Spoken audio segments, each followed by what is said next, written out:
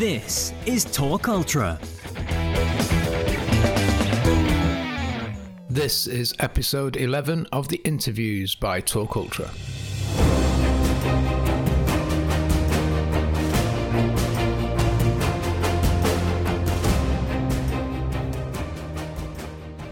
On this week's show, we talk to Dr. Phil Maffetone, dating back to 2013.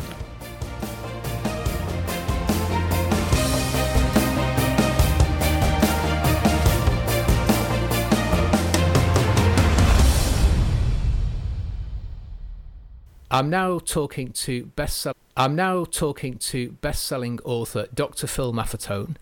He's worked with many people in the sporting industry, but he's also known for his music ability. Phil, welcome to Talk Ultra. And it's great to be here. I appreciate your contacting me. No, it's a real pleasure to have you on the show. And your name has cropped up in many a conversation about speed in training and diet and paleo and carbohydrates. So I thought it was time that we got you on, and then you could explain to us all about your knowledge and what you can bring to the ultra community. But first of all, can you give us a little bit of an insight to your background and sort of what got you to where you are now?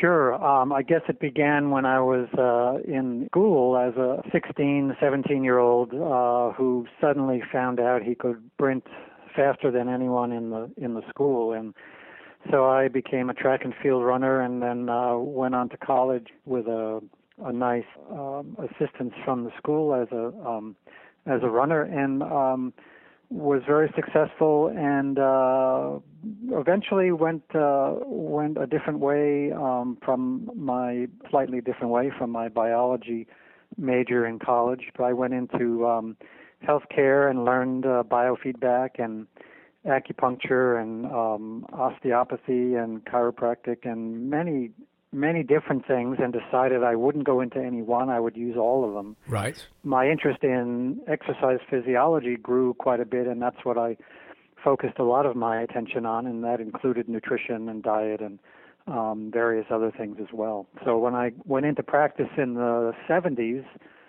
I started really doing the things that I'm still doing today, even though I'm no longer in practice, but the things you mentioned, the paleo ideas, the low carbohydrate diets, and on. And one of my focuses, mainly with endurance athletes and others as well, was developing the aerobic system, because that's a very important system in endurance sports. And just as an example, the aerobic system provides 99% of the energy one would use during a marathon. And for those competing in longer events, of course, that number actually goes up. And if you do a short race, what they call short races these days, a 10K, you're still using 98% of your aerobic system as an energy source to get through that race. Yeah, I came aware of your name with your work with Mark Allen, the triathlete.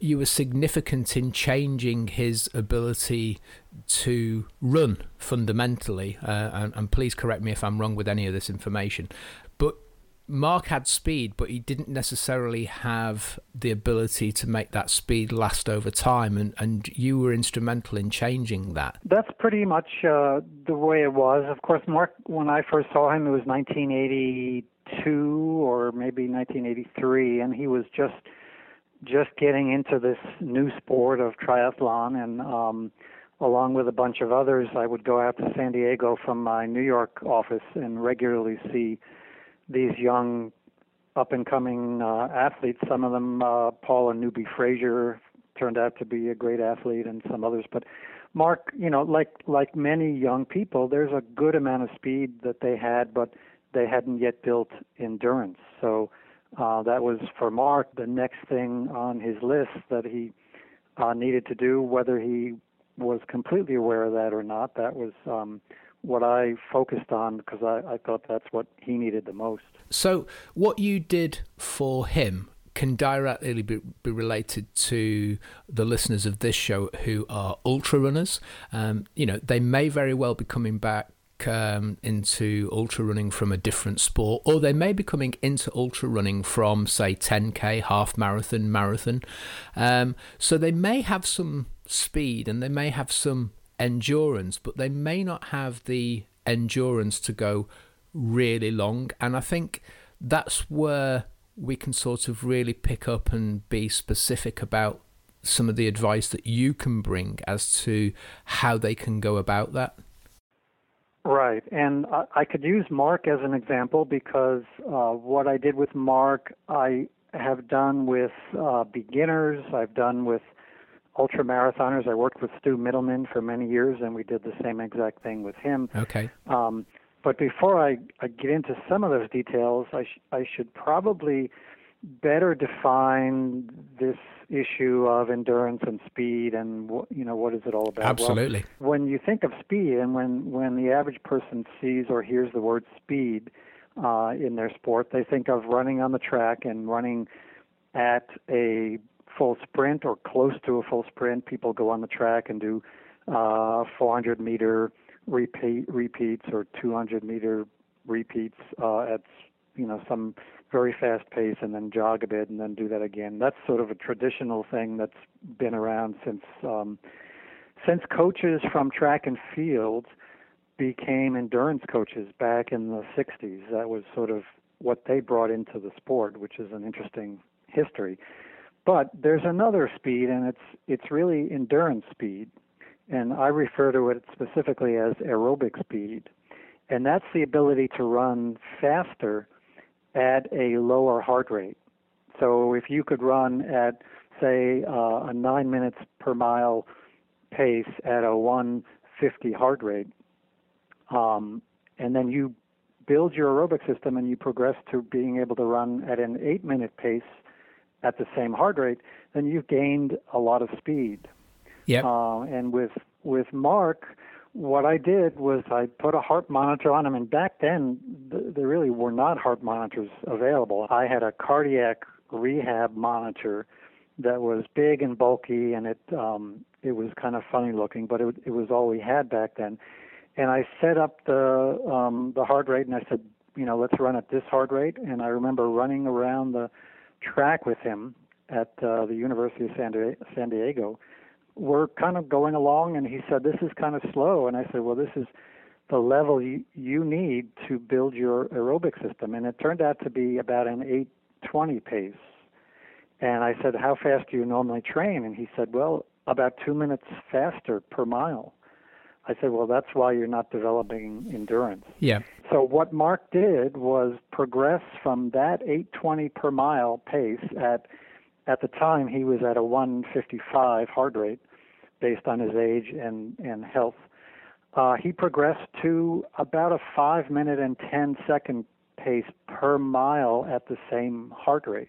Right. And that's really what aerobic speed is all about. Right. If you can run a lot faster at the same heart rate, then when you get into a race, you'll be able to race a lot more efficiently without overextending your body and using up your glycogen stores and so forth.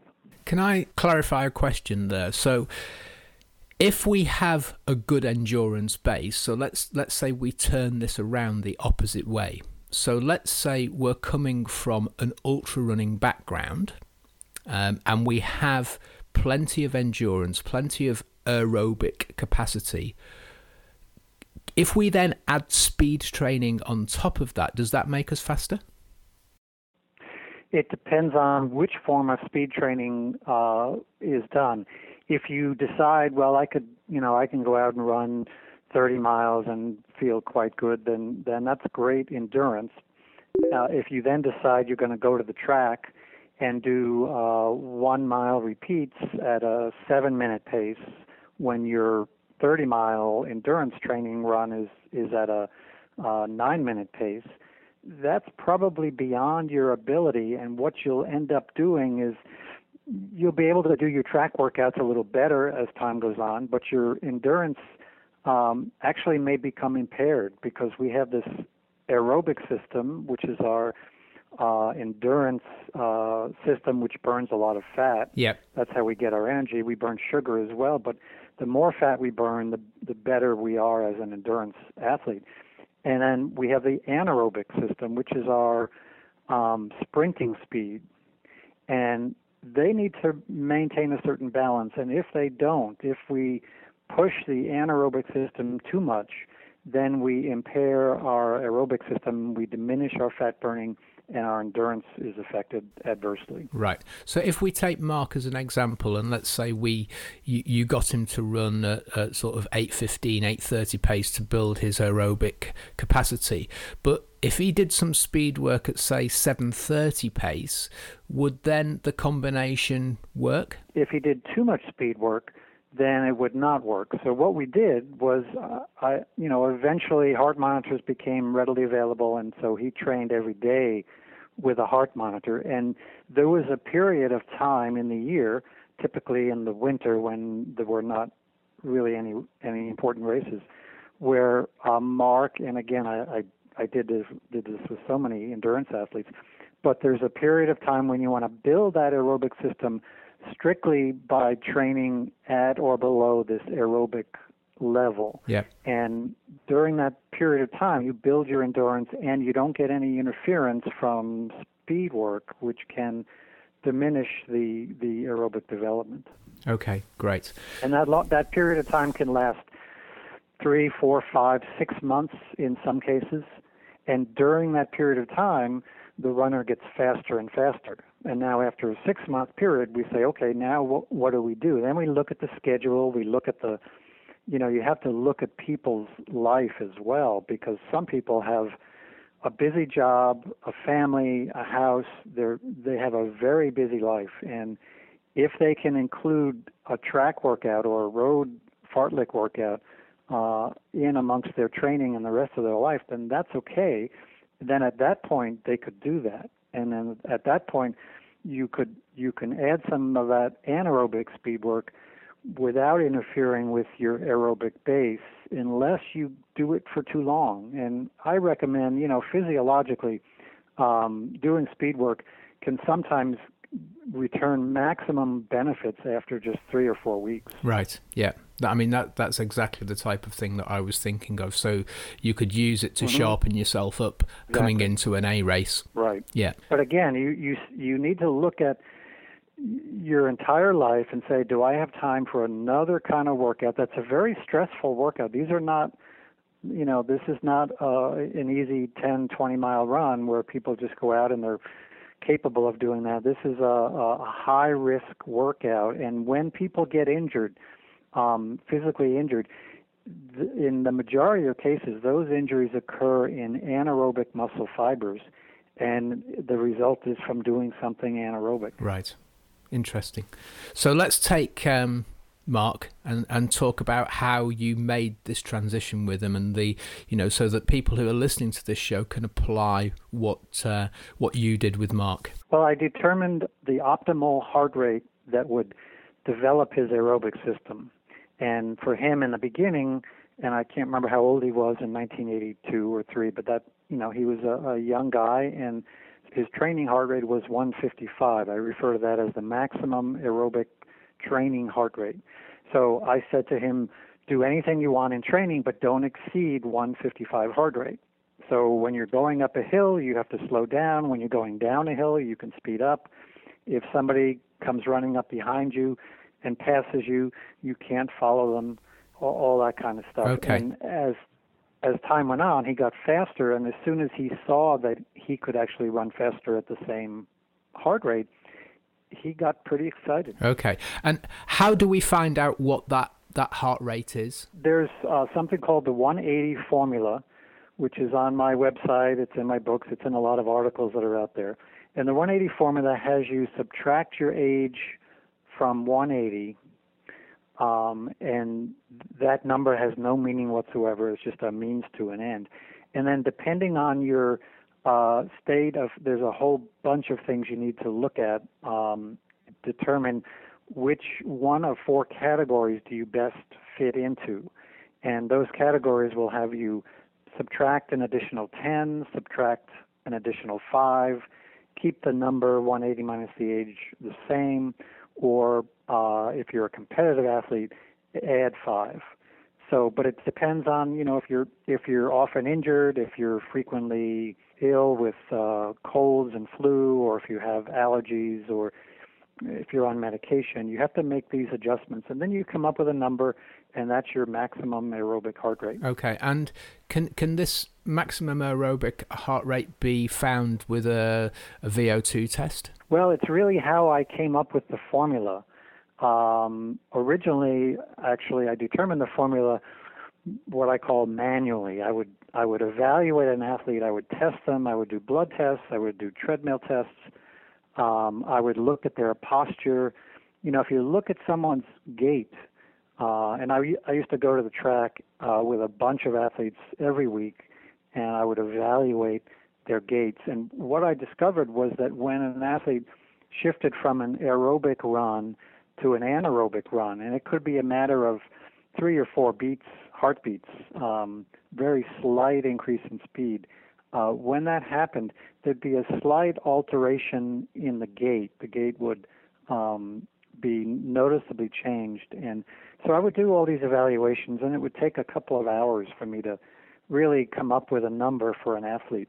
And I thought that, well, gee, there must be a better way to do this. And then I realized that the treadmill tests where they measure the oxygen and carbon dioxide, which is how they measure VO2 max. But VO2 max I consider it a less worthy number than some other important number, which is called respiratory quotient. Yeah. Respiratory quotient is the amount of carbon dioxide you exhale and the amount of oxygen you inhale.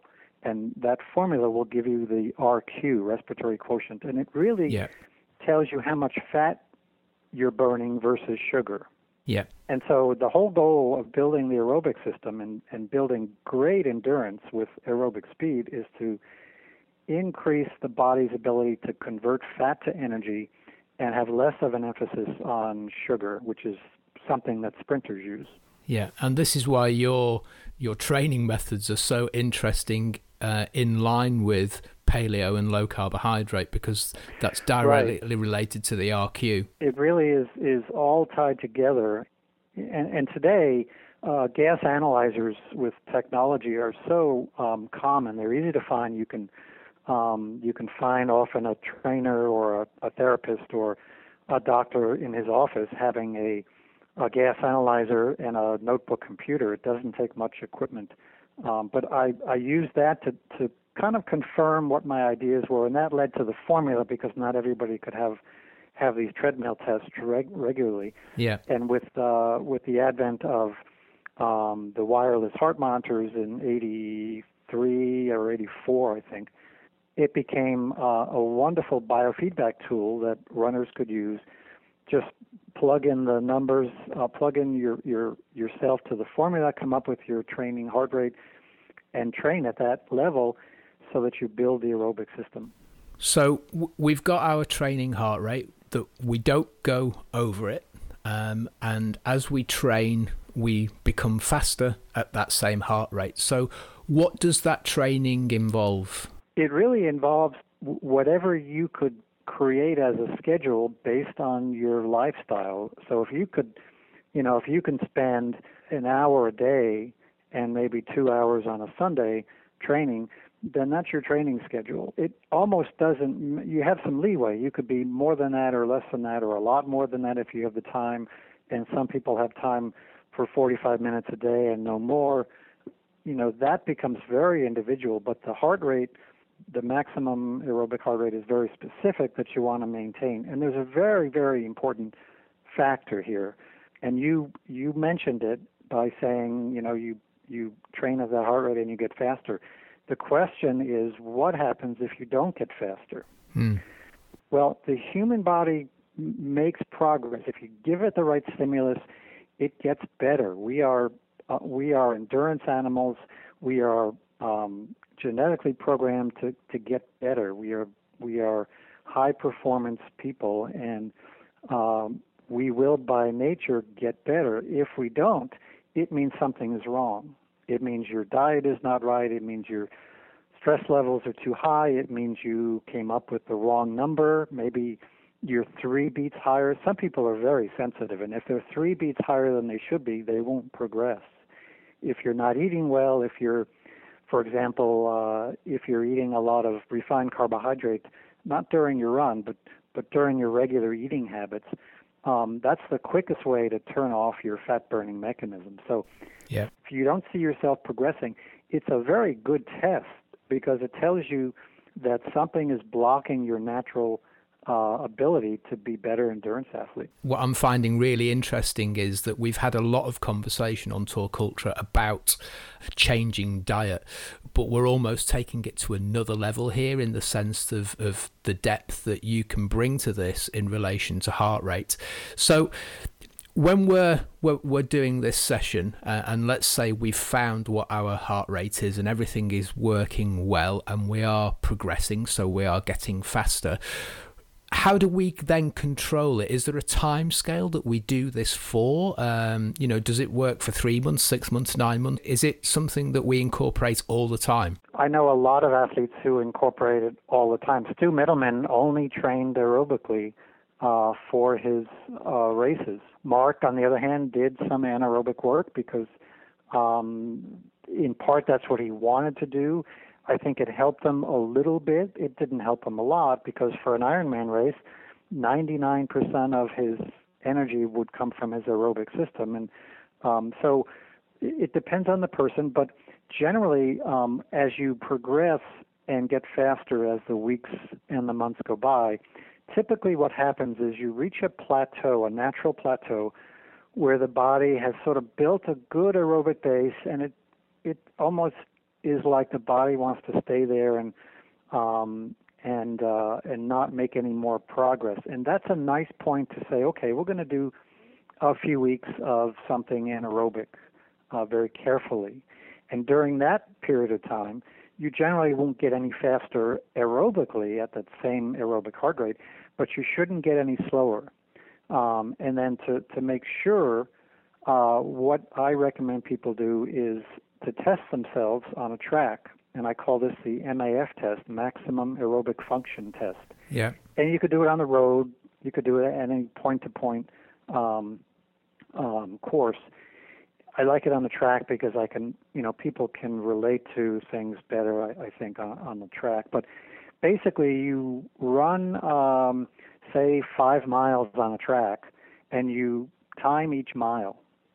And your mile splits might go from 9 minutes to 9 minutes and 10 seconds, and then the third one, 9 minutes and 15 seconds. You normally would go a little slower as the miles pass, and that's because of a normal fatigue factor. And every month, if that test is done, then you have a list of months with your first mile time, say, 9 minutes is your first mile time, and then a month later, your first mile time is 8:50, and then maybe third month you're at 8:45. And so as the months go by, like I said earlier, 6 months comes by and you're now at an 8-minute pace. Well, you hit this plateau, and then you might do some speed work, but still do the MAF test, because if you find suddenly where you were at an 8-minute pace, now you're at an 8:20 pace, then you know you've gone off course and your aerobic system is going backwards, and that's not a good thing. It's something that I've incorporated with my coaching clients in the past, is that once a month we've done an MAF test, and of course the conditions that you do that test in need to be as close to each other as possible, because weather conditions, temperature, wind, etc. will always affect a test like that. How do you get around that, Phil, when you've done this in the past? Do you try to go indoors, or have you naturally assumed that conditions would be consistent? Well, it's difficult. Where you are in England, you have a problem with humidity in the air. Yeah. Quite often, and humidity. The difference between a dry day and a high humid day is going to be a fair amount, and of course wind and all kinds of other things. So, I tell people to do the best they can in terms of consistency. If they have an indoor track available, that's perfect. But if you go on an indoor track, and if it's a shorter, if it's a 200-meter track, you have to consider that, because you'll be a little slower because of the turns. you do the best you can. If you see a 5-second difference in your MAF test, it doesn't excite me much either way. But if you see a 15 or 20-second difference from one test to the next, then that becomes significant. We've done the MAF test and we've plateaued, and so we incorporate some new training, some speed work, which adds a different stimulus. And as you said, we'll see a benefit from that in, say, 2 to 3 weeks. What do we then do at that point? Do we then go back to the heart rate and then carry on another phase of training? Exactly. Then there's two ways to go, and it's also a very individual thing depending on what a person wants to do. But at that point, a person might typically enter competition and have a so-called race season, or one key race, or 2 or 3 key races leading up to the big race, or whatever. And then during that time, they still want to, go back to only aerobic training. And then when the race season ends, you then have your big aerobic training base again, where you're doing the aerobic training for 6 months, and you're trying to get your MAF test down even lower, and then that continues as a training cycle. Okay, we get on to the next point now. We've covered the training side of it, but it directly relates to low carbohydrate and paleo, because what we want to do is turn on the fat burning system. And that's really that's the bottom line with endurance. You've got to train your body to burn more fat for energy. And what I found was that not only is fat burning important for endurance racing, but it's important for health. I found that I think I have in one of my books, or maybe some of my books and articles, a little chart where I had non-competitive athletes tested, and I found that their RQs, those who basically burned more fat, had less signs and symptoms of ill health. And you not only get an endurance benefit, which is a fitness-oriented thing, but you get the health benefits. And if you're both healthy and fit, you're going to be a better athlete. What about the argument that people would say, so you're telling me to eat no carbohydrate, where am I going to get my energy from? Well, most of the body's energy could come from fat. It comes from both fat and sugar, and it's a mix of fuels that humans have the ability to utilize, and those who obtain more of their energy from fat are much better off. But I want to go back and just comment on something you said, which is that we don't want to eat any carbohydrate. That's not true. We're going to be eating some carbohydrate. We're eating vegetables. We're eating some berries, some fruits. Even meat have some carbohydrate. So we are eating carbohydrates. We're not so low, most of the time at least, that we go into the state of ketosis. There are some, I spoke to someone recently who's setting up an event on our upcoming tour, who is with a group, and I can't remember the name now. But what they do is they go into ketosis. And so that's this high fat burning state. And they do that by eating hardly any carbohydrate. And they claim it increases their ability to use more fats, which is true.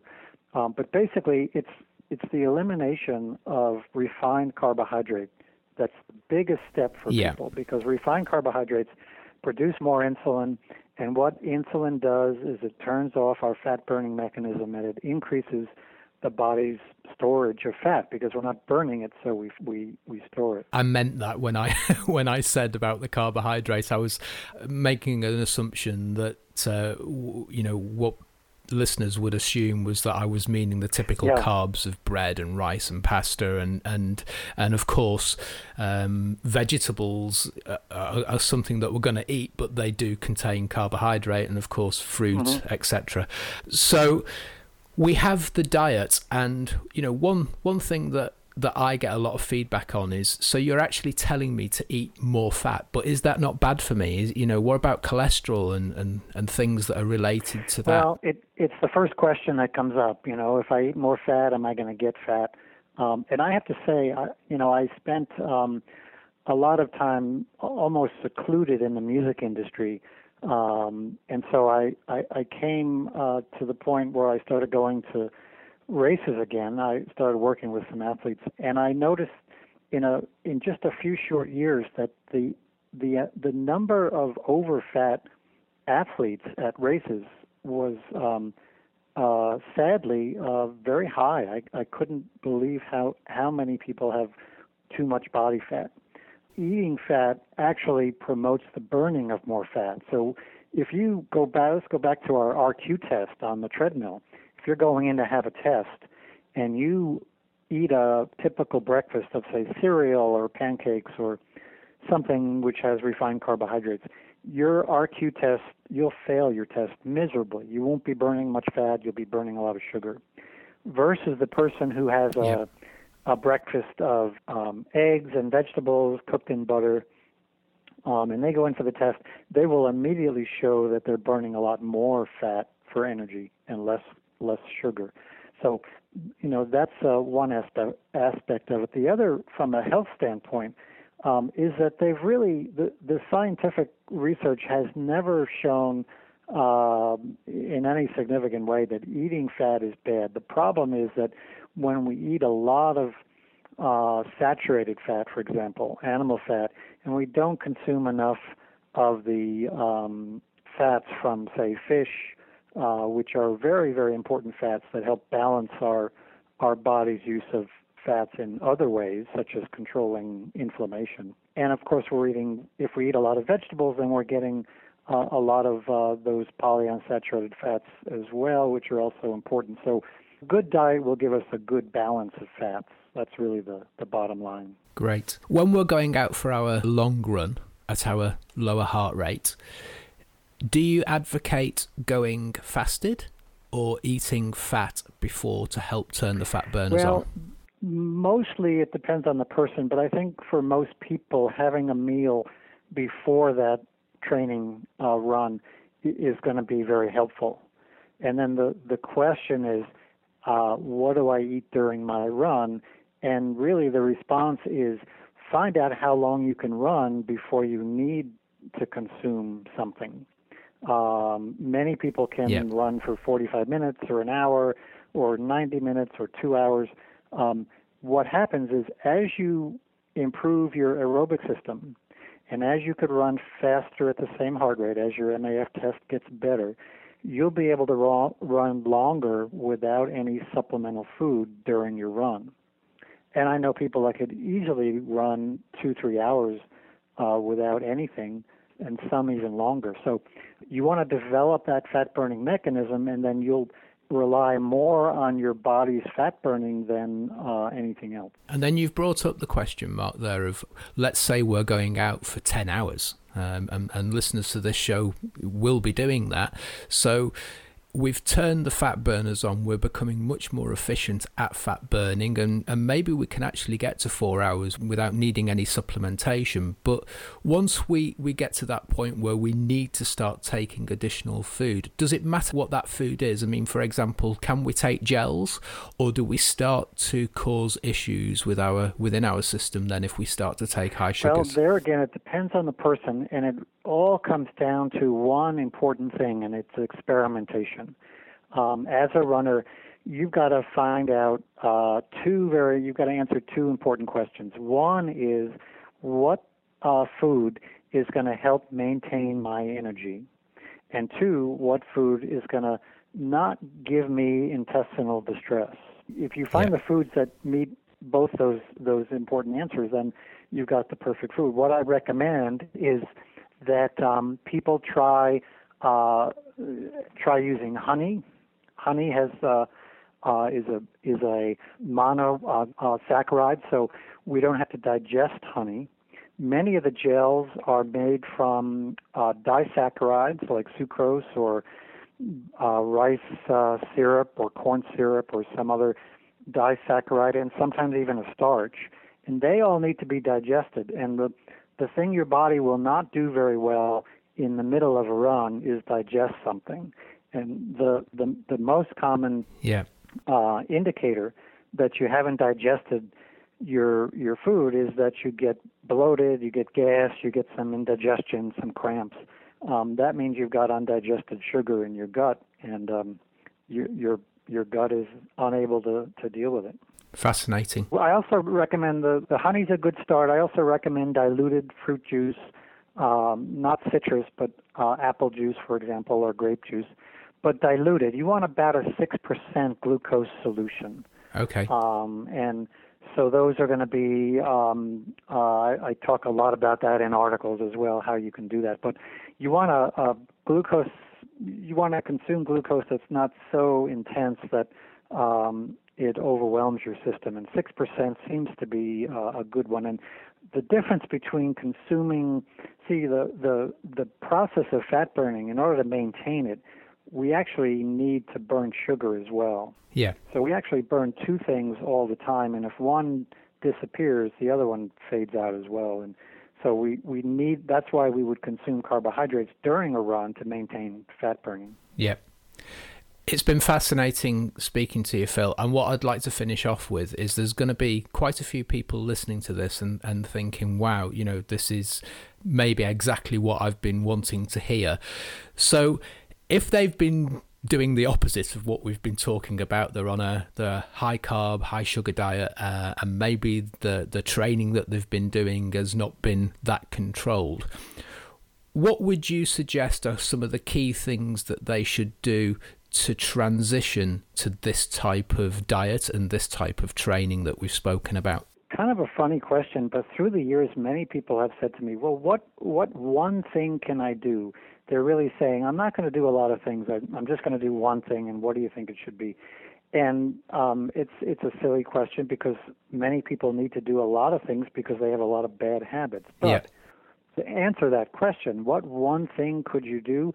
It's getting rid of refined carbohydrates, because it will turn your body in 24 hours into a much better fat-burning machine than you're capable of doing right now. Perfect. That and then coming up with that heart rate, between those two things, the average person will excel significantly. Yeah.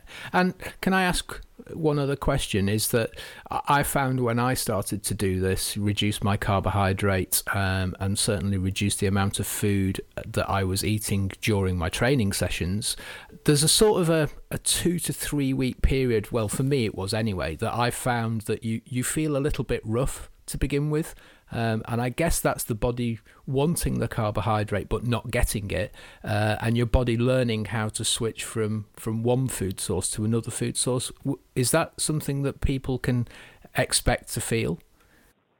I think so in many cases. The problem is the body will respond very quickly. You can measure changes and you'll see those changes take place literally in 24 hours.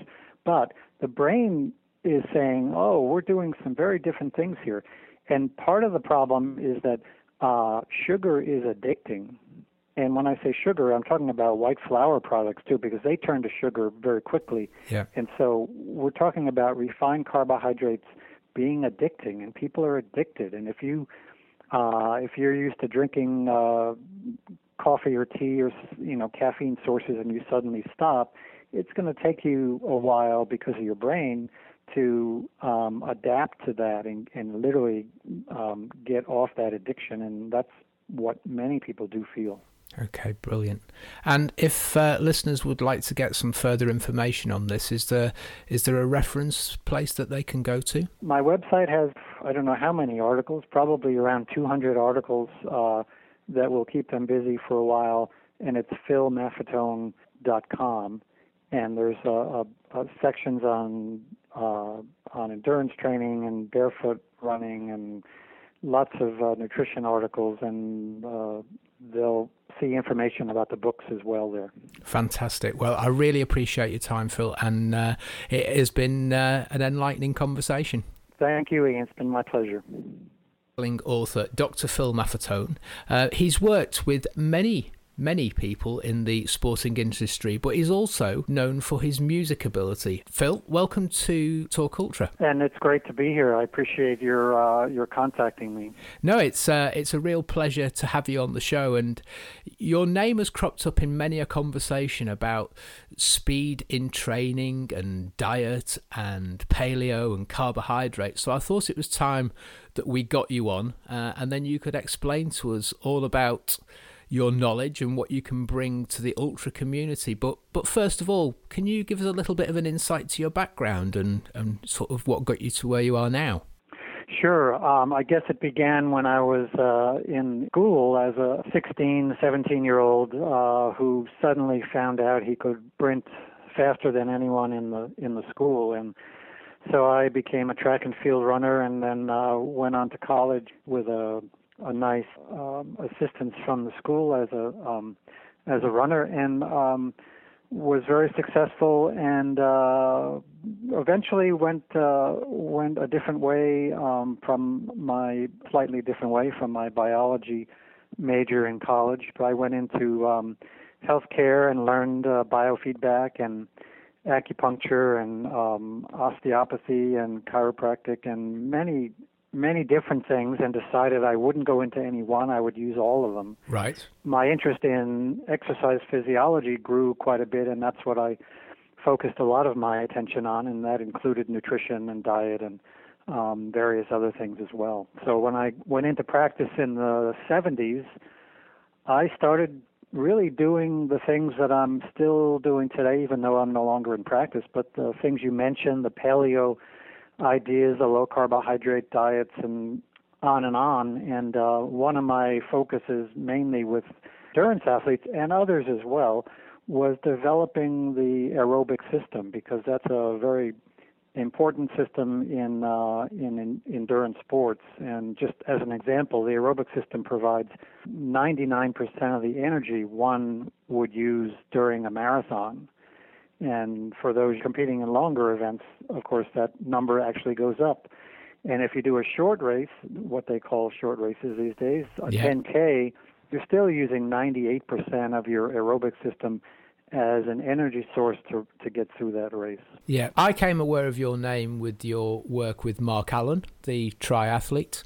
You were significant in changing his ability to run fundamentally, and please correct me if I'm wrong with any of this information, but Mark had speed, but he didn't necessarily have the ability to make that speed last over time, and you were instrumental in changing that. That's pretty much the way it was. Of course, Mark, when I first saw him, it was 1982 or maybe 1983, and he was just getting into this new sport of triathlon, and along with a bunch of others, I would go out to San Diego from my New York office and regularly see these young up-and-coming athletes. Some of them, Paul and Newbie Frazier, turned out to be a great athlete, and some others. But Mark, like many young people, there's a good amount of speed that they had, but they hadn't yet built endurance. So that was, for Mark, the next thing on his list that he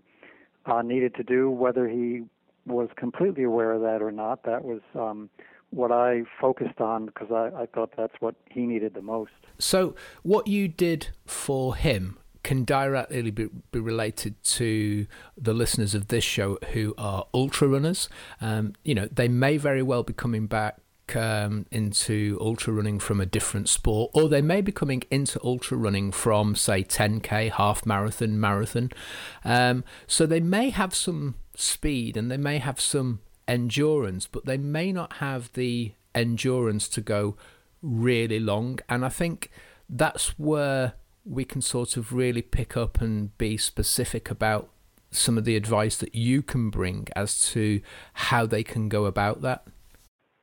Right, and I could use Mark as an example, because what I did with Mark, I have done with beginners, I've done with ultramarathoners. I worked with Stu Middleman for many years, and we did the same exact thing with him. Okay. But before I get into some of those details, I should probably better define this issue of endurance and speed and what is it all about? Absolutely. Well, when you think of speed, and when the average person sees or hears the word speed in their sport, they think of running on the track and running at a full sprint or close to a full sprint. People go on the track and do 400-meter repeats or 200-meter repeats at some very fast pace, and then jog a bit and then do that again. That's sort of a traditional thing that's been around since coaches from track and field became endurance coaches back in the 60s. That was sort of what they brought into the sport, which is an interesting history. But there's another speed, and it's really endurance speed, and I refer to it specifically as aerobic speed, and that's the ability to run faster at a lower heart rate. So if you could run at, say, a 9 minutes per mile pace at a 150 heart rate, and then you build your aerobic system and you progress to being able to run at an 8-minute pace at the same heart rate, then you've gained a lot of speed. Yep. And with Mark, what I did was I put a heart monitor on him, and back then there really were not heart monitors available. I had a cardiac rehab monitor that was big and bulky, and it was kind of funny looking, but it was all we had back then. And I set up the heart rate, and I said, let's run at this heart rate. And I remember running around the track with him at the University of San Diego.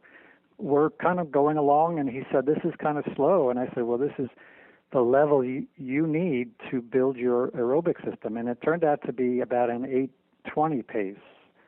And I said, how fast do you normally train? And he said, well, about 2 minutes faster per mile. I said, well, that's why you're not developing endurance. Yeah.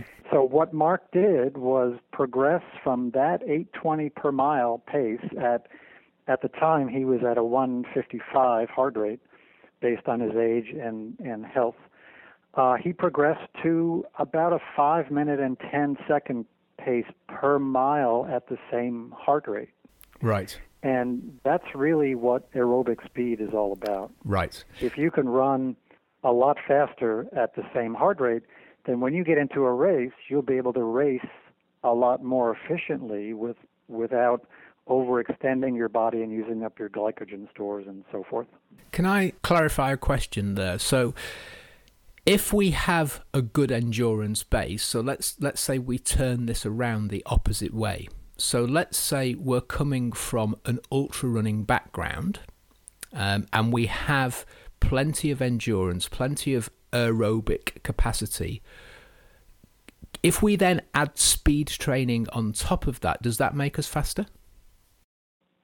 It depends on which form of speed training is done. If you decide, well, I can go out and run 30 miles and feel quite good, then that's great endurance. If you then decide you're going to go to the track and do 1 mile repeats at a 7-minute pace when your 30-mile endurance training run is at a 9-minute pace, that's probably beyond your ability, and what you'll end up doing is you'll be able to do your track workouts a little better as time goes on, but your endurance actually may become impaired because we have this aerobic system, which is our endurance system, which burns a lot of fat. Yep. That's how we get our energy. We burn sugar as well, but the more fat we burn, the better we are as an endurance athlete. And then we have the anaerobic system, which is our sprinting speed.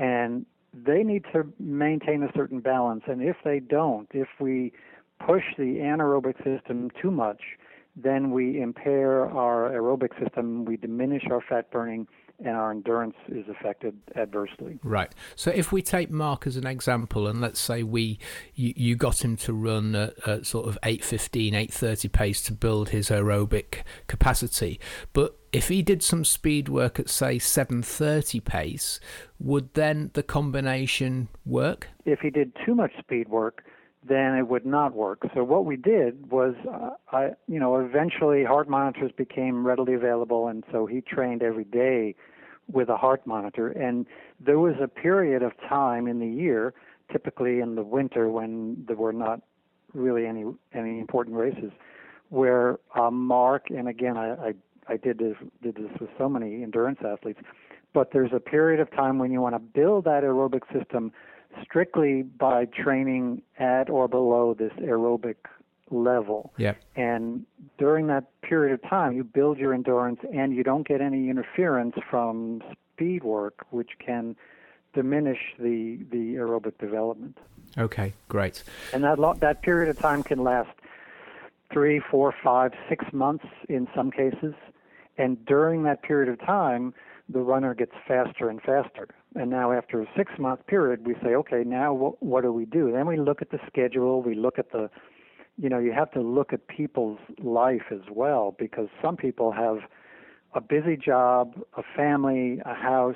They have a very busy life. And if they can include a track workout or a road fartlek workout in amongst their training and the rest of their life, then that's okay. Then at that point, they could do that. And then at that point, you can add some of that anaerobic speed work without interfering with your aerobic base, unless you do it for too long. And I recommend, physiologically, doing speed work can sometimes return maximum benefits after just 3 or 4 weeks. Right. Yeah. I mean, that's exactly the type of thing that I was thinking of. So you could use it to sharpen yourself up coming into an A race. Right. Yeah. But again, you need to look at your entire life and say, do I have time for another kind of workout? That's a very stressful workout. These are not, this is not an easy 10, 20-mile run where people just go out and they're capable of doing that. This is a high-risk workout. And when people get injured, physically injured, in the majority of cases, those injuries occur in anaerobic muscle fibers, and the result is from doing something anaerobic. Right. Interesting. So let's take Mark and talk about how you made this transition with him, and so that people who are listening to this show can apply what you did with Mark. Well, I determined the optimal heart rate that would develop his aerobic system. And for him in the beginning, and I can't remember how old he was in 1982 or 3, but that, he was a young guy, and his training heart rate was 155. I refer to that as the maximum aerobic training heart rate. So I said to him, do anything you want in training, but don't exceed 155 heart rate. So when you're going up a hill, you have to slow down. When you're going down a hill, you can speed up. If somebody comes running up behind you and passes you, you can't follow them, all that kind of stuff. Okay. And as time went on, he got faster, and as soon as he saw that he could actually run faster at the same heart rate, he got pretty excited. Okay. And how do we find out what that heart rate is? There's something called the 180 formula, which is on my website. It's in my books. It's in a lot of articles that are out there. And the 180 formula has you subtract your age from 180, and that number has no meaning whatsoever. It's just a means to an end. And then depending on your state of, there's a whole bunch of things you need to look at, determine which one of 4 categories do you best fit into. And those categories will have you subtract an additional 10, subtract an additional 5, keep the number 180 minus the age the same, or if you're a competitive athlete, add 5. So, but it depends on, if you're often injured, if you're frequently ill with colds and flu, or if you have allergies, or if you're on medication, you have to make these adjustments, and then you come up with a number, and that's your maximum aerobic heart rate. Okay, and can this maximum aerobic heart rate be found with a VO2 test? Well, it's really how I came up with the formula. Originally, actually, I determined the formula what I call manually. I would evaluate an athlete. I would test them. I would do blood tests. I would do treadmill tests. I would look at their posture. If you look at someone's gait, and I used to go to the track with a bunch of athletes every week, and I would evaluate their gaits. And what I discovered was that when an athlete shifted from an aerobic run to an anaerobic run, and it could be a matter of 3 or 4 heartbeats, very slight increase in speed. When that happened, there'd be a slight alteration in the gait. The gait would be noticeably changed. And so I would do all these evaluations, and it would take a couple of hours for me to really come up with a number for an athlete. And I thought that, well, gee, there must be a better way to do this. And then I realized that the treadmill tests where they measure the oxygen and carbon dioxide, which is how they measure VO2 max. But VO2 max is, I consider it a less worthy number than some other important number, which is called respiratory quotient. Yeah. Respiratory quotient is the amount of carbon dioxide you exhale and the amount of oxygen you inhale. And that formula will give you the RQ, respiratory quotient. And it really tells you how much fat you're burning versus sugar. Yeah. And so the whole goal of building the aerobic system and building great endurance with aerobic speed is to increase the body's ability to convert fat to energy and have less of an emphasis on sugar, which is something that sprinters use. Yeah, and this is why your training methods are so interesting, in line with paleo and low carbohydrate, because that's directly related to the RQ. It really is all tied together.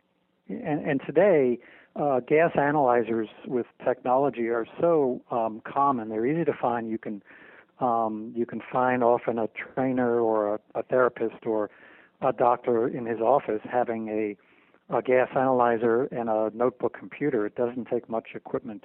But I used that to kind of confirm what my ideas were, and that led to the formula, because not everybody could have these treadmill tests regularly. Yeah. And with the advent of the wireless heart monitors in 83 or 84, I think, it became a wonderful biofeedback tool that runners could use. Just plug in the numbers, plug in yourself to the formula, come up with your training heart rate, and train at that level so that you build the aerobic system.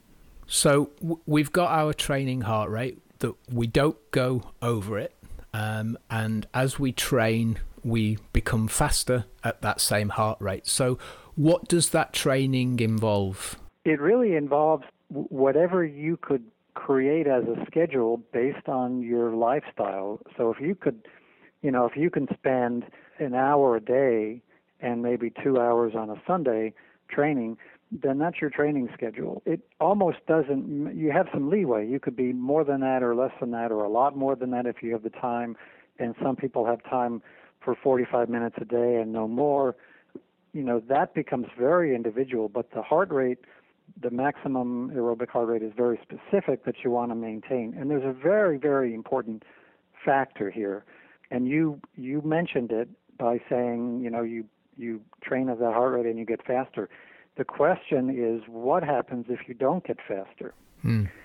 Well, the human body makes progress. If you give it the right stimulus, it gets better. We are endurance animals.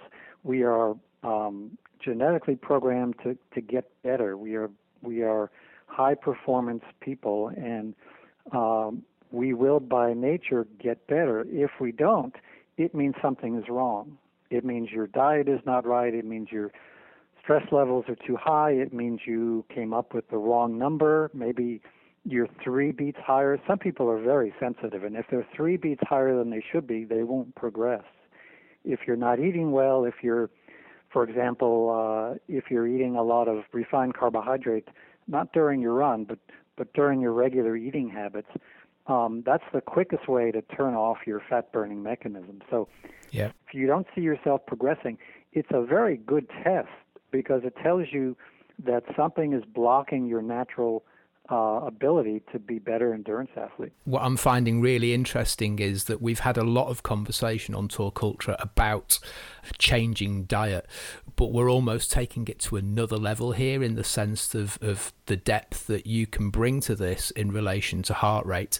So When we're doing this session, and let's say we've found what our heart rate is and everything is working well and we are progressing, so we are getting faster, how do we then control it? Is there a time scale that we do this for? Does it work for 3 months, 6 months, 9 months? Is it something that we incorporate all the time? I know a lot of athletes who incorporate it all the time. Stu Middleman only trained aerobically for his races. Mark, on the other hand, did some anaerobic work because in part that's what he wanted to do.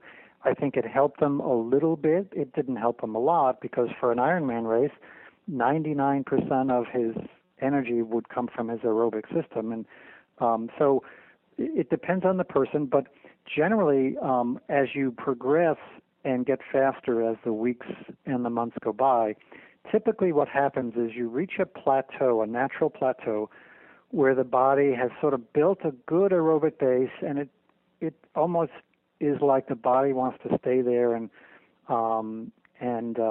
not make any more progress. And that's a nice point to say, okay, we're going to do a few weeks of something anaerobic very carefully. And during that period of time, you generally won't get any faster aerobically at that same aerobic heart rate, but you shouldn't get any slower. And then to make sure, what I recommend people do is to test themselves on a track, and I call this the MAF test, Maximum Aerobic Function Test. Yeah. And you could do it on the road. You could do it at any point-to-point course. I like it on the track because people can relate to things better, I think, on the track. But basically, you run, say, 5 miles on a track, and you time each mile. And your mile splits might go from 9 minutes to 9 minutes and 10 seconds, and then the third one, 9 minutes and 15 seconds. You normally would go a little slower as the miles pass, and that's because of a normal fatigue factor. And every month, if that test is done, then you have a list of months with your first mile time, say, 9 minutes is your first mile time, and then a month later your first mile time is 8:50, and then maybe third month you're at 8:45. And so as the months go by, like I said earlier, 6 months comes by and you're now at an 8-minute pace. Well, you hit this plateau, and then you might do some speed work, but still do the MAF test, because if you find suddenly where you were at an 8-minute pace, now you're at an 8:20 pace, then you know you've gone off course and your aerobic system is going backwards, and that's not a good thing. It's something that I've incorporated with my coaching clients in the past, is that once a month we've done an MAF test, and of course the conditions that you do that test in need to be as close to each other as possible, because weather conditions, temperature, wind, etc. will always affect a test like that. How do you get around that, Phil, when you've done this in the past? Do you try to go indoors, or have you naturally assumed that conditions would be consistent? Well, it's difficult. Where you are in England, you have a problem with humidity in the air. Yeah. Quite often, and humidity. The difference between a dry day and a high humid day is going to be a fair amount, and of course wind and all kinds of other things. So, I tell people to do the best they can in terms of consistency. If they have an indoor track available, that's perfect. But if you go on an indoor track, and if it's a shorter, if it's a 200-meter track, you have to consider that, because you'll be a little slower because of the turns. You do the best you can. If you see a 5-second difference in your MAF test, it doesn't excite me much either way. But if you see a 15 or 20-second difference from one test to the next, then that becomes significant. We've done the MAF test and we've plateaued, and so we incorporate some new training, some speed work, which adds a different stimulus. And as you said, we'll see a benefit from that in, say, 2 to 3 weeks. What do we then do at that point? Do we then go back to the heart rate and then carry on another phase of training? Exactly. Then there's two ways to go, and it's also a very individual thing depending on what a person wants to do. But at that point, a person might typically enter competition and have a so-called race season, or one key race, or 2 or 3 key races leading up to the big race, or whatever. And then during that time, they still want to go back to only aerobic training. And then when the race season ends, you then have your big aerobic training base again, where you're doing the aerobic training for 6 months, and you're trying to get your MAF test down even lower, and then that continues as a training cycle. Okay, we get on to the next point now. We've covered the training side of it, but it directly relates to low carbohydrate and paleo. Because what we want to do is turn on the fat burning system. And that's really, that's the bottom line with endurance. You've got to train your body to burn more fat for energy. And what I found was that not only is fat burning important for endurance racing, but it's important for health. I found that, I think I have in one of my books, or maybe some of my books and articles, a little chart where I had non-competitive athletes tested, and I found that their RQs, those who basically burned more fat, had less signs and symptoms of ill health. And you not only get an endurance benefit, which is a fitness-oriented thing, but you get the health benefits. And if you're both healthy and fit, you're going to be a better athlete. What about the argument that people would say, so you're telling me to eat no carbohydrate, where am I going to get my energy from? Well, most of the body's energy could come from fat. It comes from both fat and sugar, and it's a mix of fuels that humans have the ability to utilize, and those who obtain more of their energy from fat are much better off. But I want to go back and just comment on something you said, which is that we don't want to eat any carbohydrate. That's not true. We're going to be eating some carbohydrate. We're eating vegetables. We're eating some berries, some fruits.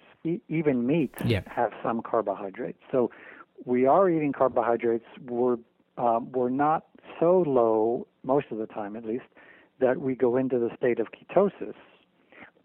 There are some, I spoke to someone recently who's setting up an event on our upcoming tour, who is with a group, and I can't remember the name now.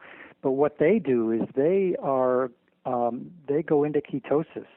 And so that's this high fat burning state. And they do that by eating hardly any carbohydrate. And they claim it increases their ability to use more fats, which is true.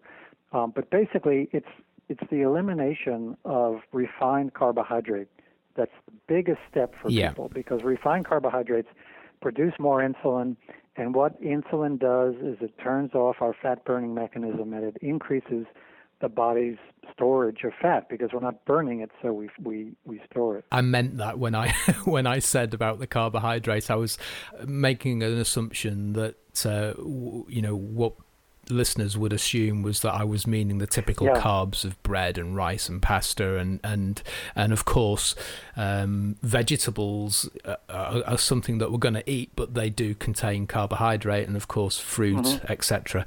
So we have the diet, and one thing that I get a lot of feedback on is, so you're actually telling me to eat more fat, but is that not bad for me? What about cholesterol and things that are related to that? Well, it's the first question that comes up. If I eat more fat, am I going to get fat?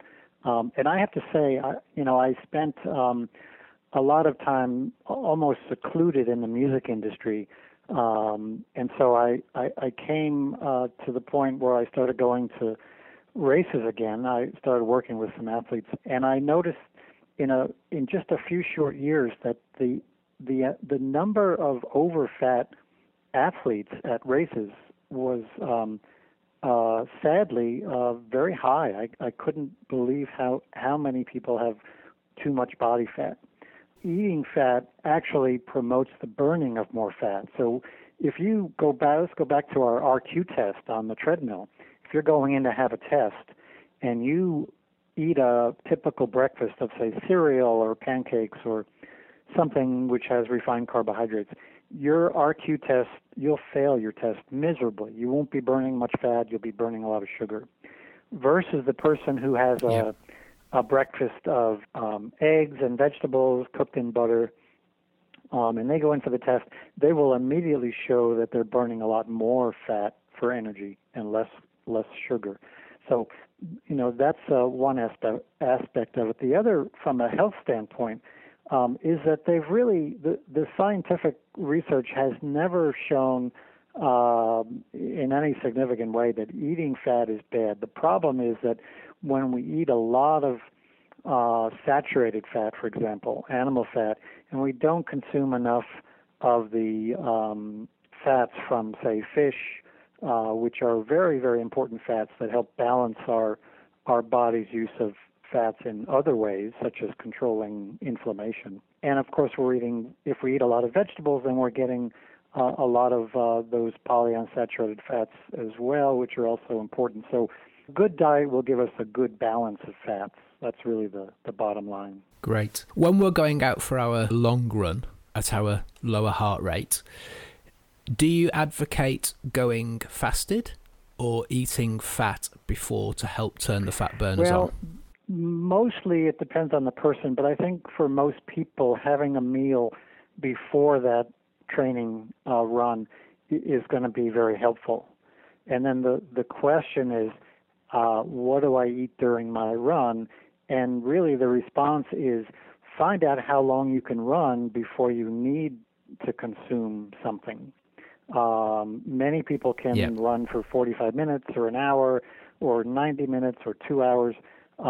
What happens is as you improve your aerobic system and as you could run faster at the same heart rate, as your MAF test gets better, you'll be able to run longer without any supplemental food during your run. And I know people that could easily run 2-3 hours without anything, and some even longer. So you want to develop that fat-burning mechanism, and then you'll rely more on your body's fat burning than anything else. And then you've brought up the question, Mark, there of, let's say we're going out for 10 hours, and listeners to this show will be doing that.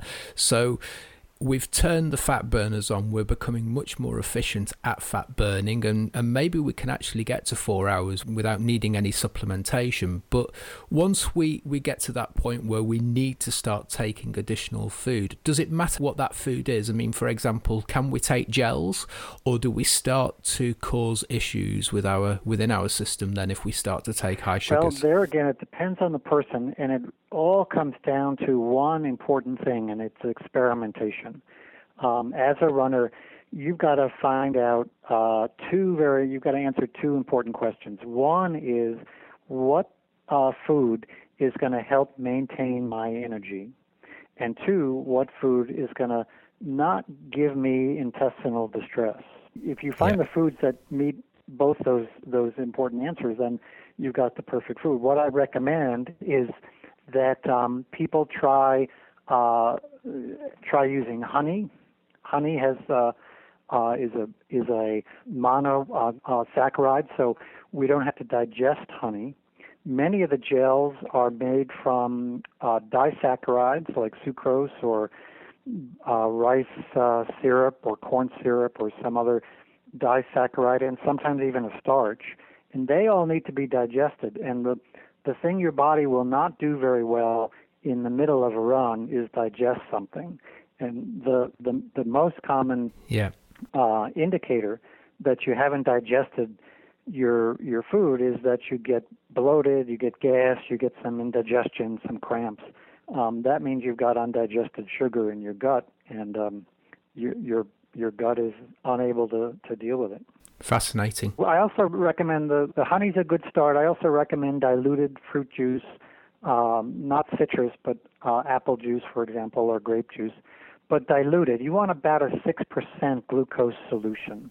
Okay. And so those are going to be, I talk a lot about that in articles as well, how you can do that. But you want you want to consume glucose that's not so intense that it overwhelms your system, and 6% seems to be a good one. And the difference between consuming, the process of fat burning, in order to maintain it, we actually need to burn sugar as well. Yeah. So we actually burn two things all the time, and if one disappears, the other one fades out as well. And so we need, that's why we would consume carbohydrates during a run to maintain fat burning. Yeah. It's been fascinating speaking to you, Phil. And what I'd like to finish off with is there's going to be quite a few people listening to this and thinking, wow, you know, this is maybe exactly what I've been wanting to hear.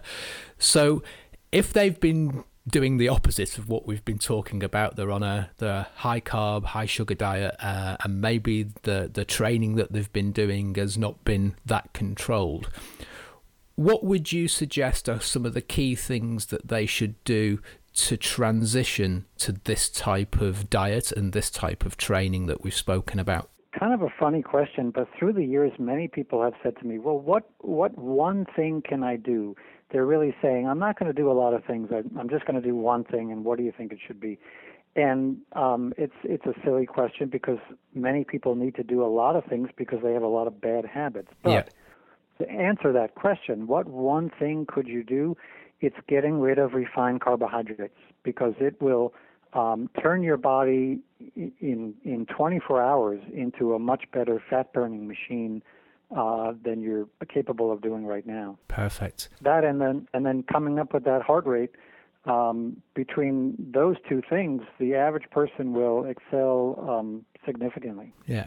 And can I ask one other question? Is that I found when I started to do this, reduce my carbohydrates and certainly reduce the amount of food that I was eating during my training sessions, there's a sort of a 2 to 3 week period, well, for me it was anyway, that I found that you feel a little bit rough to begin with.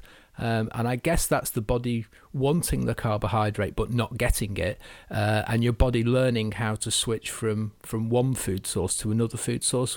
Is that something that people can expect to feel?